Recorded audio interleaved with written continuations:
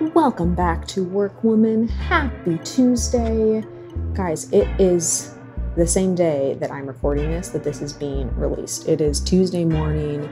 It's pretty early and I can hardly wait to answer all of the questions that I got. So a couple weeks back, I put out a Q&A on my Insta stories, and I read every single one of those. Sometimes it takes me a hot second to work out the content to get the responses, but here we are going through the responses. The questions were awesome. I was only able to pick a handful, but I'm going to try to go into as many of them as we can before our all-team call starts here in 30 minutes. So let's do this thing. First question from Tabari. If you could start all over, what would you do different? So I'm going to preface this question by saying I have never been more thrilled of the person I am than the person I am today. So when I think about redoing things, yes, could I have always done more? Absolutely. Yes, I could always have just thought bigger or pushed myself or done things earlier, 100%. But I do want to make sure that, people do hear that there is a point where you work hard and you're doing all the right things and you do feel good about the actions that you're putting in. And I think that that's even something that I would have wanted to hear, because sometimes when you're in the middle of making a big change, you're still putting in hard work, you don't see the result of it, and you kind of start to question, will this all be worth it? And I have so much that I want to do, but I can say that the changes that I've made and the person I've become make me really proud of myself. And making myself proud is senior to making anybody else around me proud. I want Brandon to be proud of me. I want my parents to be proud of me. But being able to go to bed at night looking at myself in the mirror as I'm brushing my teeth, it's important to me that I do the things that I say I'm going to do, that I am a person that follows through on things, that I'm a person that can create change and have an impact. And that is not the person that I've always been. And so today, to be able to know that that's possible is really rewarding. But that was not the question. So the question was, if you could start it over, what would you do again? Tactical steps. First thing I would do again if I was like 18 years old, I guess I think of 18 as like starting all over. If I was 18 years old, I would make it mandatory to wake up at 6 o'clock at the latest every single day. This radically changed my life, and I think people talk about a morning routine like, oh, do this in the morning and have a great start to your day and blah, blah, blah. But they really don't talk about the true impact that makes in your confidence, just to say that you're going to wake up and actually wake up when you say you're going to, like the gritty side of it. This is not a here's an ideal morning type of podcast. My entire life changed during quarantine when I made the decision to wake up before the sun rose and go to bed at 9:30 every single night, because I had never been able to do that. And I always made up excuses as to why I couldn't. And, for you, this might not be as big of a thing, but for me, it always was such a big thing. And it was very difficult for me to fall asleep at night. I always had sleep and insomnia type issues. And as soon as I stopped making excuses for myself, everything about my confidence shifted. And so if I could just, now that I know that hack, I just would have done it so much earlier, because the productivity and confidence increase that has taken place in such a short amount of time could have happened so much sooner if I would have just done that and known that and really taken it seriously.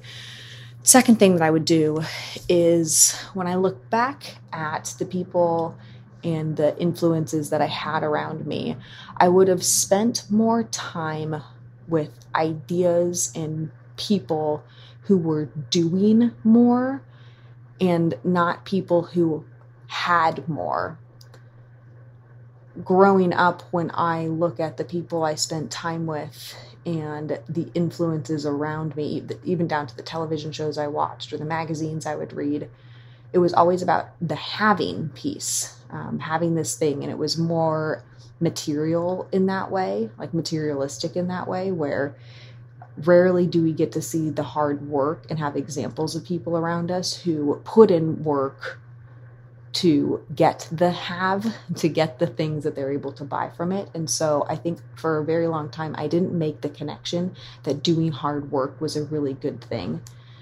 Now, I take this with a grain of salt. I always think, my mom's probably going to listen to this and she's going to say, you worked hard growing up, you were a straight A student, and you were great at water skiing and were very competitive in that. So all of those things are true, but I don't think that I had enough influences around me. To be honest, like when I look at other women who are doing amazing things on social, I want to be around more of that type of mentality than women who just have things on social media.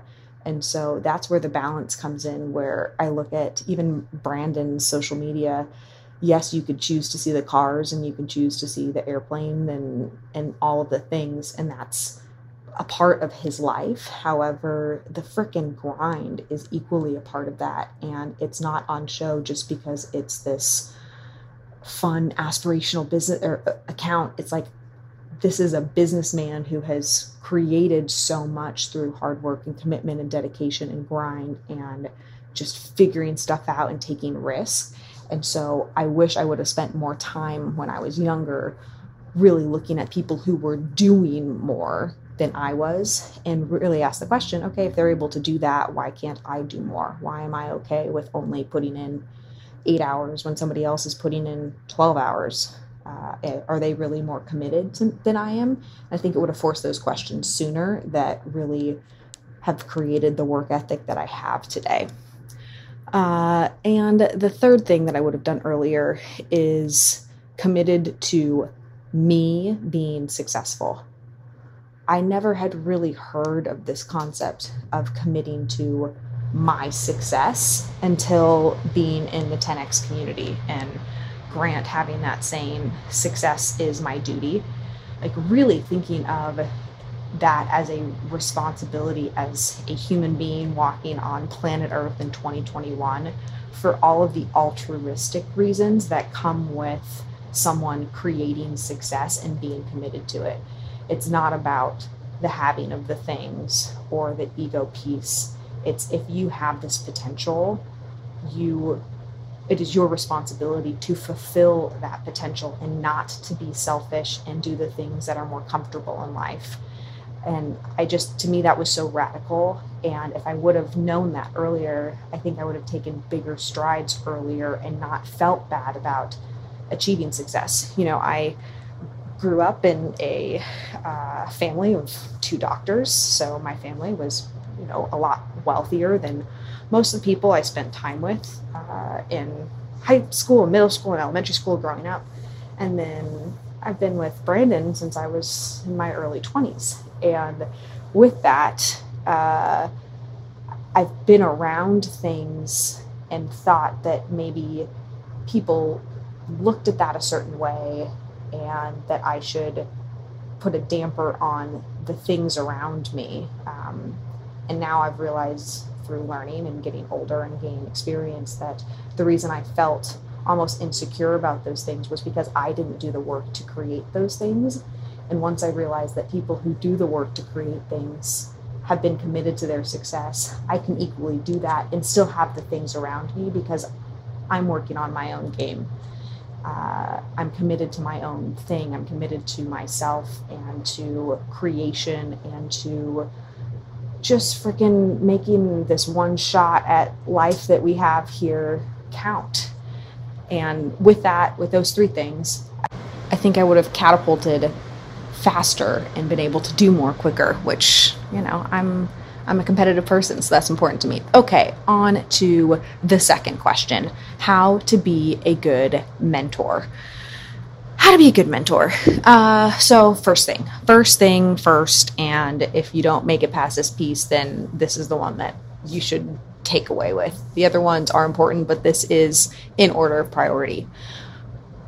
You have to practice what you preach. If you are a mentor to anybody, if anybody in your life looks up to you, if you have team members, if you have a niece or a nephew or a cousin or somebody in your life that looks to you as a mentor and is following you. And my gut tells me that everybody listening to this podcast has at least one, if not dozens of people who look at them like this.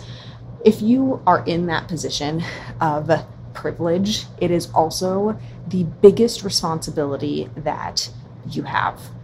And with that responsibility, you actually have to do the things that you tell people you do. Meaning, if you tell people, great example, if you tell people you wake up at 6 and that's part of why you're successful, but then you don't actually wake up at 6 and you wake up at 7:45 and you hit the snooze, you will be a fraud to yourself. You will lose your own confidence over time. And it is such a wrong thing to do, to put a message out there as in a position of responsibility and in some cases power to mentor somebody and really not truly be living those things.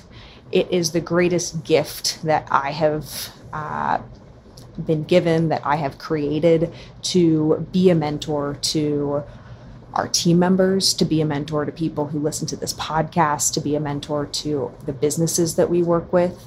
And with that, for me, it is like this calling that I have to live up to these things. So in those moments when I don't want to be doing those things, I shift my mindset to, I think about a handful of people who would be listening to me, or if they were watching me, what would they expect me to do? And it pulls me forward to do those things.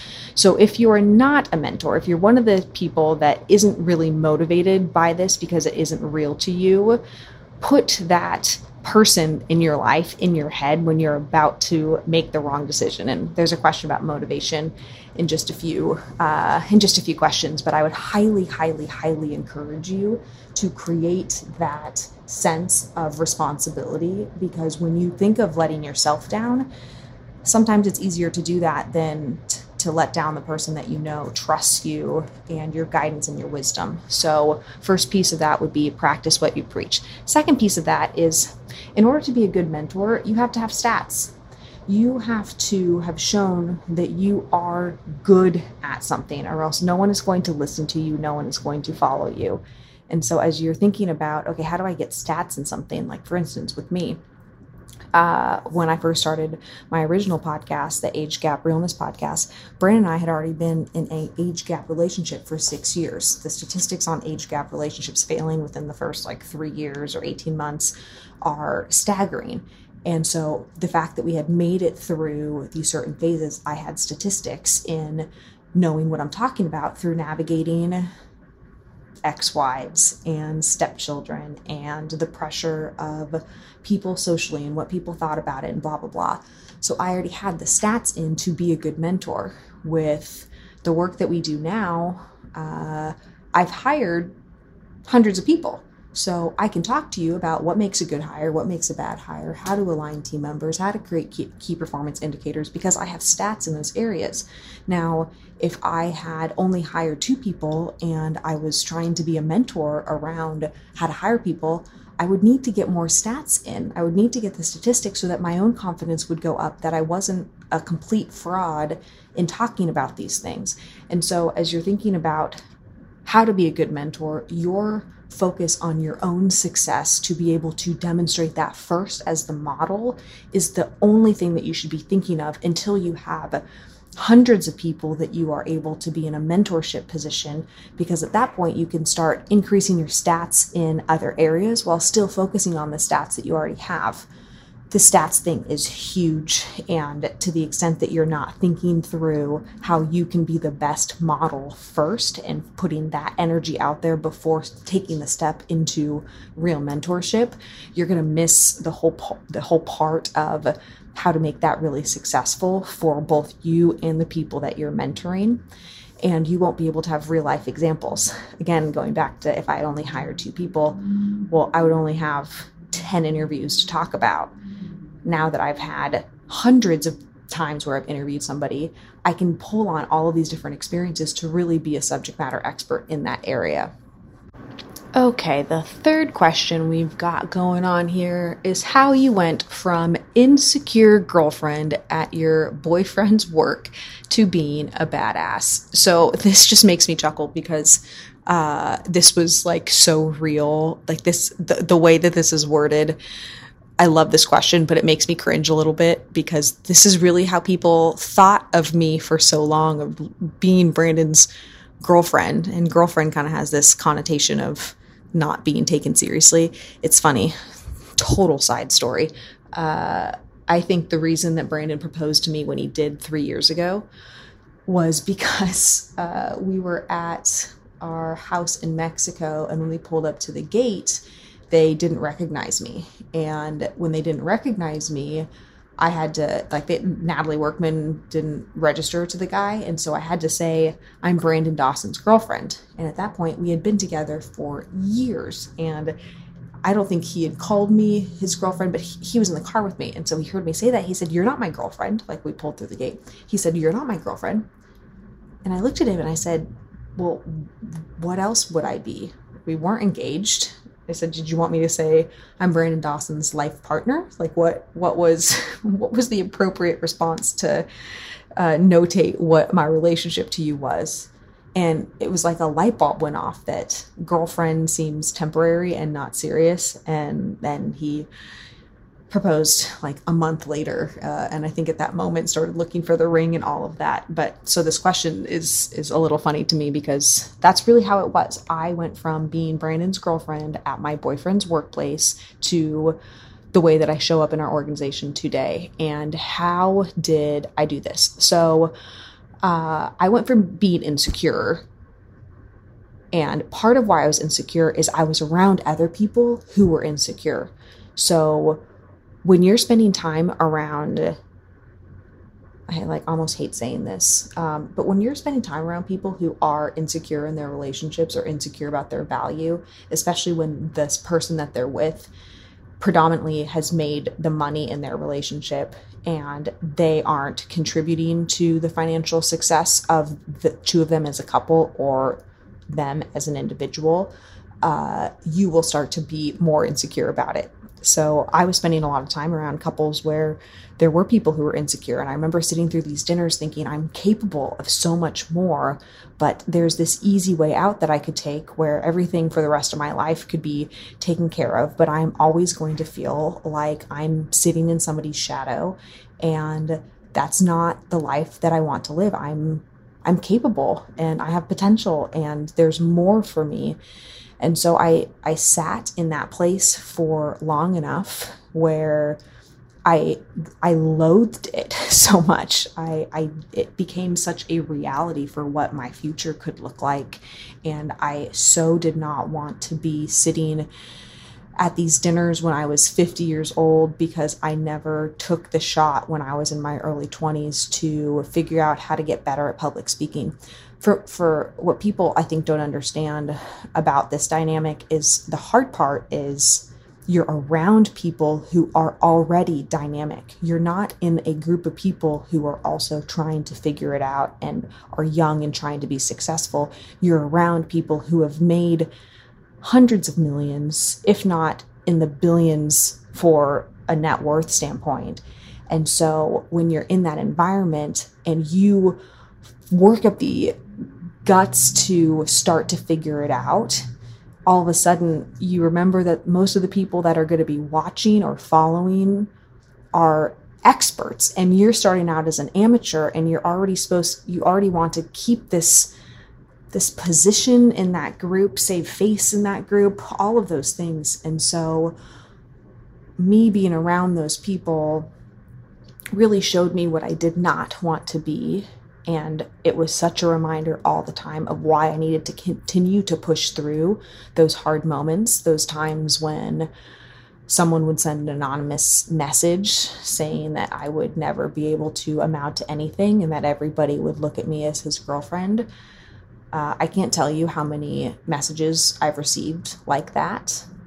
And you know, these are the things that I rarely talk about because there's no point. However, for somebody who is looking for that, if anything, I've kept all of them, and I use them as like the biggest fuck you to them now that I've overcome those things. And I needed those in my face to remind me of the fact that I was not going to allow them to be right. So I spent time around those people that I didn't want to be, and I made a decision. Like, I literally decided I'm not going to be this person. So what do I need to overcome? What are my own limitations that are holding me back from this next level of growth and where I want to be? And it was in the I'm making a decision of what I don't want to be that started me down the path of what do I need to learn in finance? What do I need to learn in sales? What do I need to learn in organizational development? How can I be an asset? What books do I need to read? Who do I need to spend time with? What coaching programs do I need to go through? Because there was no other alternative once I had made that decision. Love that question. Okay, on to the next question. What do you do when you feel unmotivated? Wait, what was it? Oh yeah, what do you do when you feel unmotivated and about to give up? This is from Lydia. First off, I did a full podcast on this. It was podcast 26 called How to Motivate Your Ass. I think it was How to Motivate Your Lazy Ass, actually. So there I really go into the 4 types of things that motivate me. But in short, and I even, I thought about this today when I woke up and did not want to wake up and work out this morning. I focus on who's doing more. Like, for me, that is such a motivator.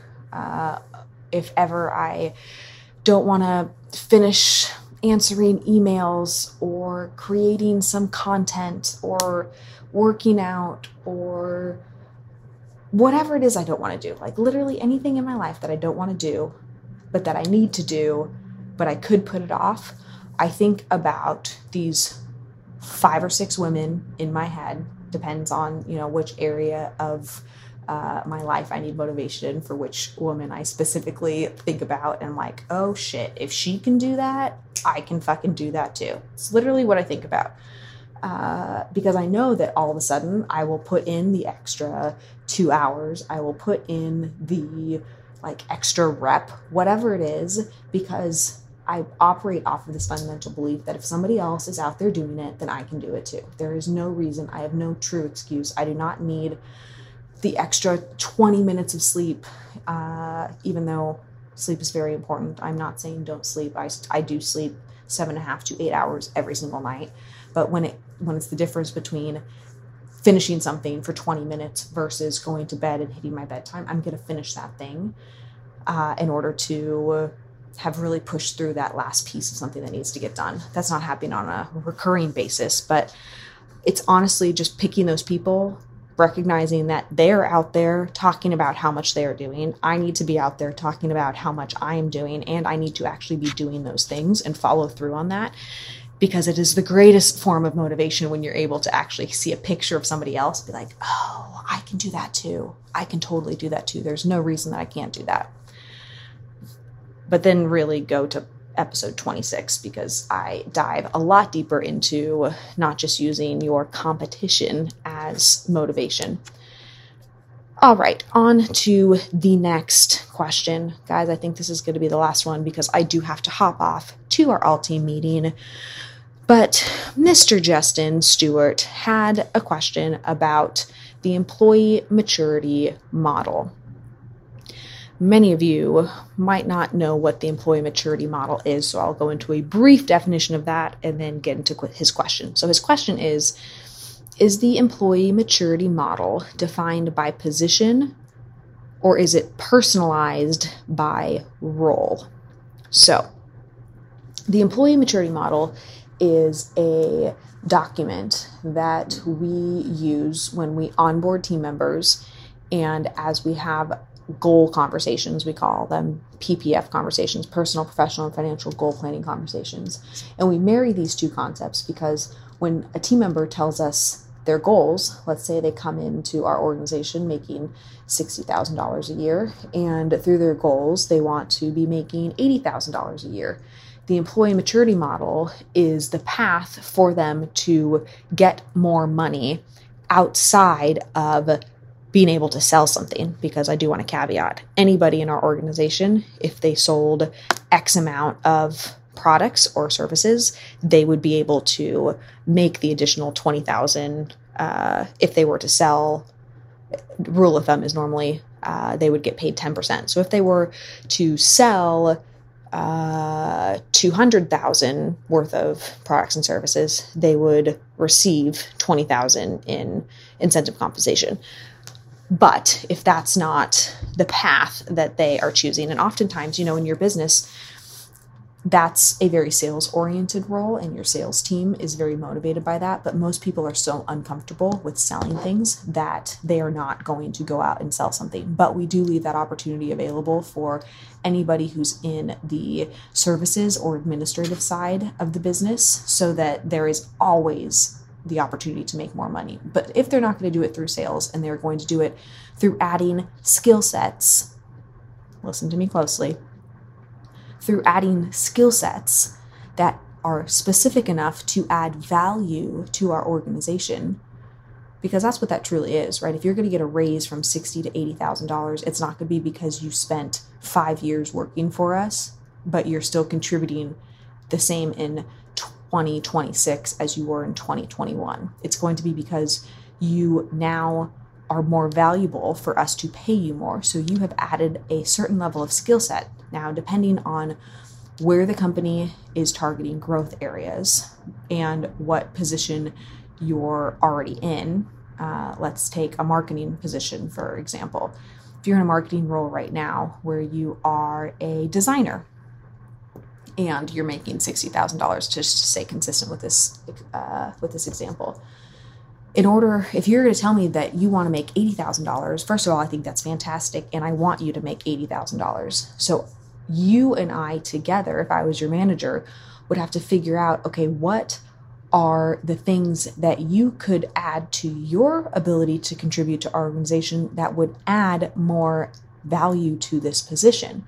So in a designer's role, through the PPF conversation and the employee maturity model, we would consider somebody becoming a senior designer if they were able to not just design based off of need, meaning when we have a request to put a website together or a landing page or a flyer. So they're not just putting it together, but they're able to put something together that converts at a higher rate than what their old designs would have converted at. So the organization has to know, okay, how are we tracking things to begin with? But then what type of thing would the designer do in order to gain that skill set? Well, they could go to a copy class, even if they're not responsible for writing copy. Knowing and having the knowledge of what type of copy makes good copy and more sales-oriented copy that converts would be a huge benefit to their ability to design. Also going to some sort of course or seminar or working through something, reading a book that teaches somebody how to use design in order to sell and convert at a higher percentage than somebody who's a more junior designer. Both of those things would be something that would add significant value to the organization. And if you could show as a designer over a period of time that your designs were converting more because it told a story and you knew that you needed to include testimonials in a certain way and make headings a certain way and design it, even having less proofs for team members to go through. So if I all of a sudden don't have to look at your work as much to approve it because you are just knocking it out of the park every time, there is value in you becoming more efficient at your job and me having to have less oversight over you.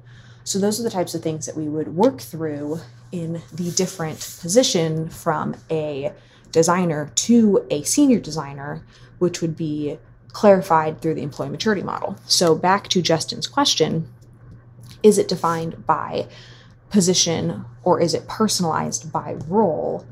It's both, but the main employee maturity model that the entire organization falls into is defined by position/role. And then so it goes from associate to senior associate, manager to senior manager, director to senior director, vice president to senior vice president to executive vice president to C-suite. And it has the pay bands that correspond with these things. So for the purposes of going through this with the whole organization and having one centralized place in order for somebody to understand the difference between their role today and what would make them senior.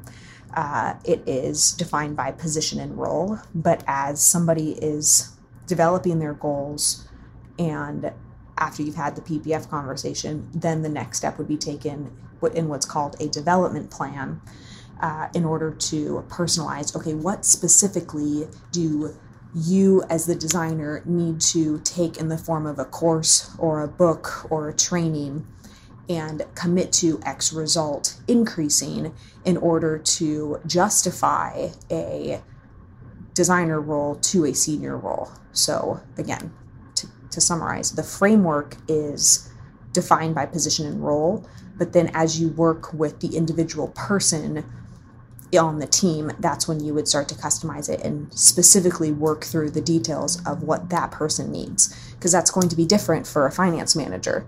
But there is fundamentally a way to describe the difference between a finance manager and a senior finance manager and the type of competencies they would have, their ability to communicate, their ability to listen, their ability to lead a conversation and guide a client. Like all of those competencies don't change by person to person, because I don't care if you're a designer, if you're a controller, if you're a marketing manager or a finance manager or an operations manager, there are still core competencies from a salary level that you would need to increase in order to be more valuable to the organization. And so often that has to do with communication skills, and that's a big core focus across any team member that joins us, because your ability to communicate and sell something in the form of your ideas or a physical product and service is a skill set, no matter where you're at, that you will need in order to get to the next level.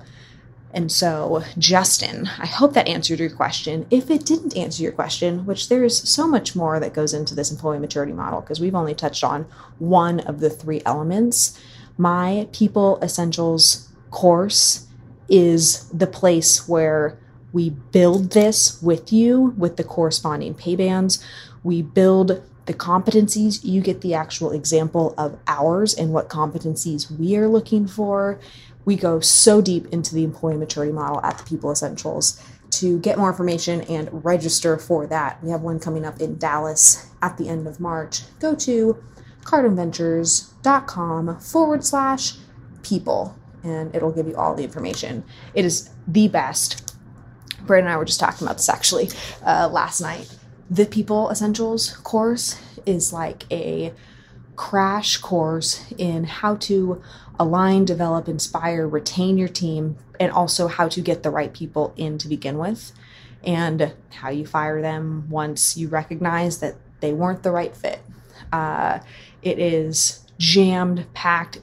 Our team keeps saying we should remove some of the content from it because it's just so content heavy, but I really believe that there is a system to creating a remarkable culture that is operationally and financially aligned for the business, and that touch point mapping takes place at our People Essentials workshop. So if you are interested and want to come to that, either DM me, or to get more information, go to cardinventures.com/people.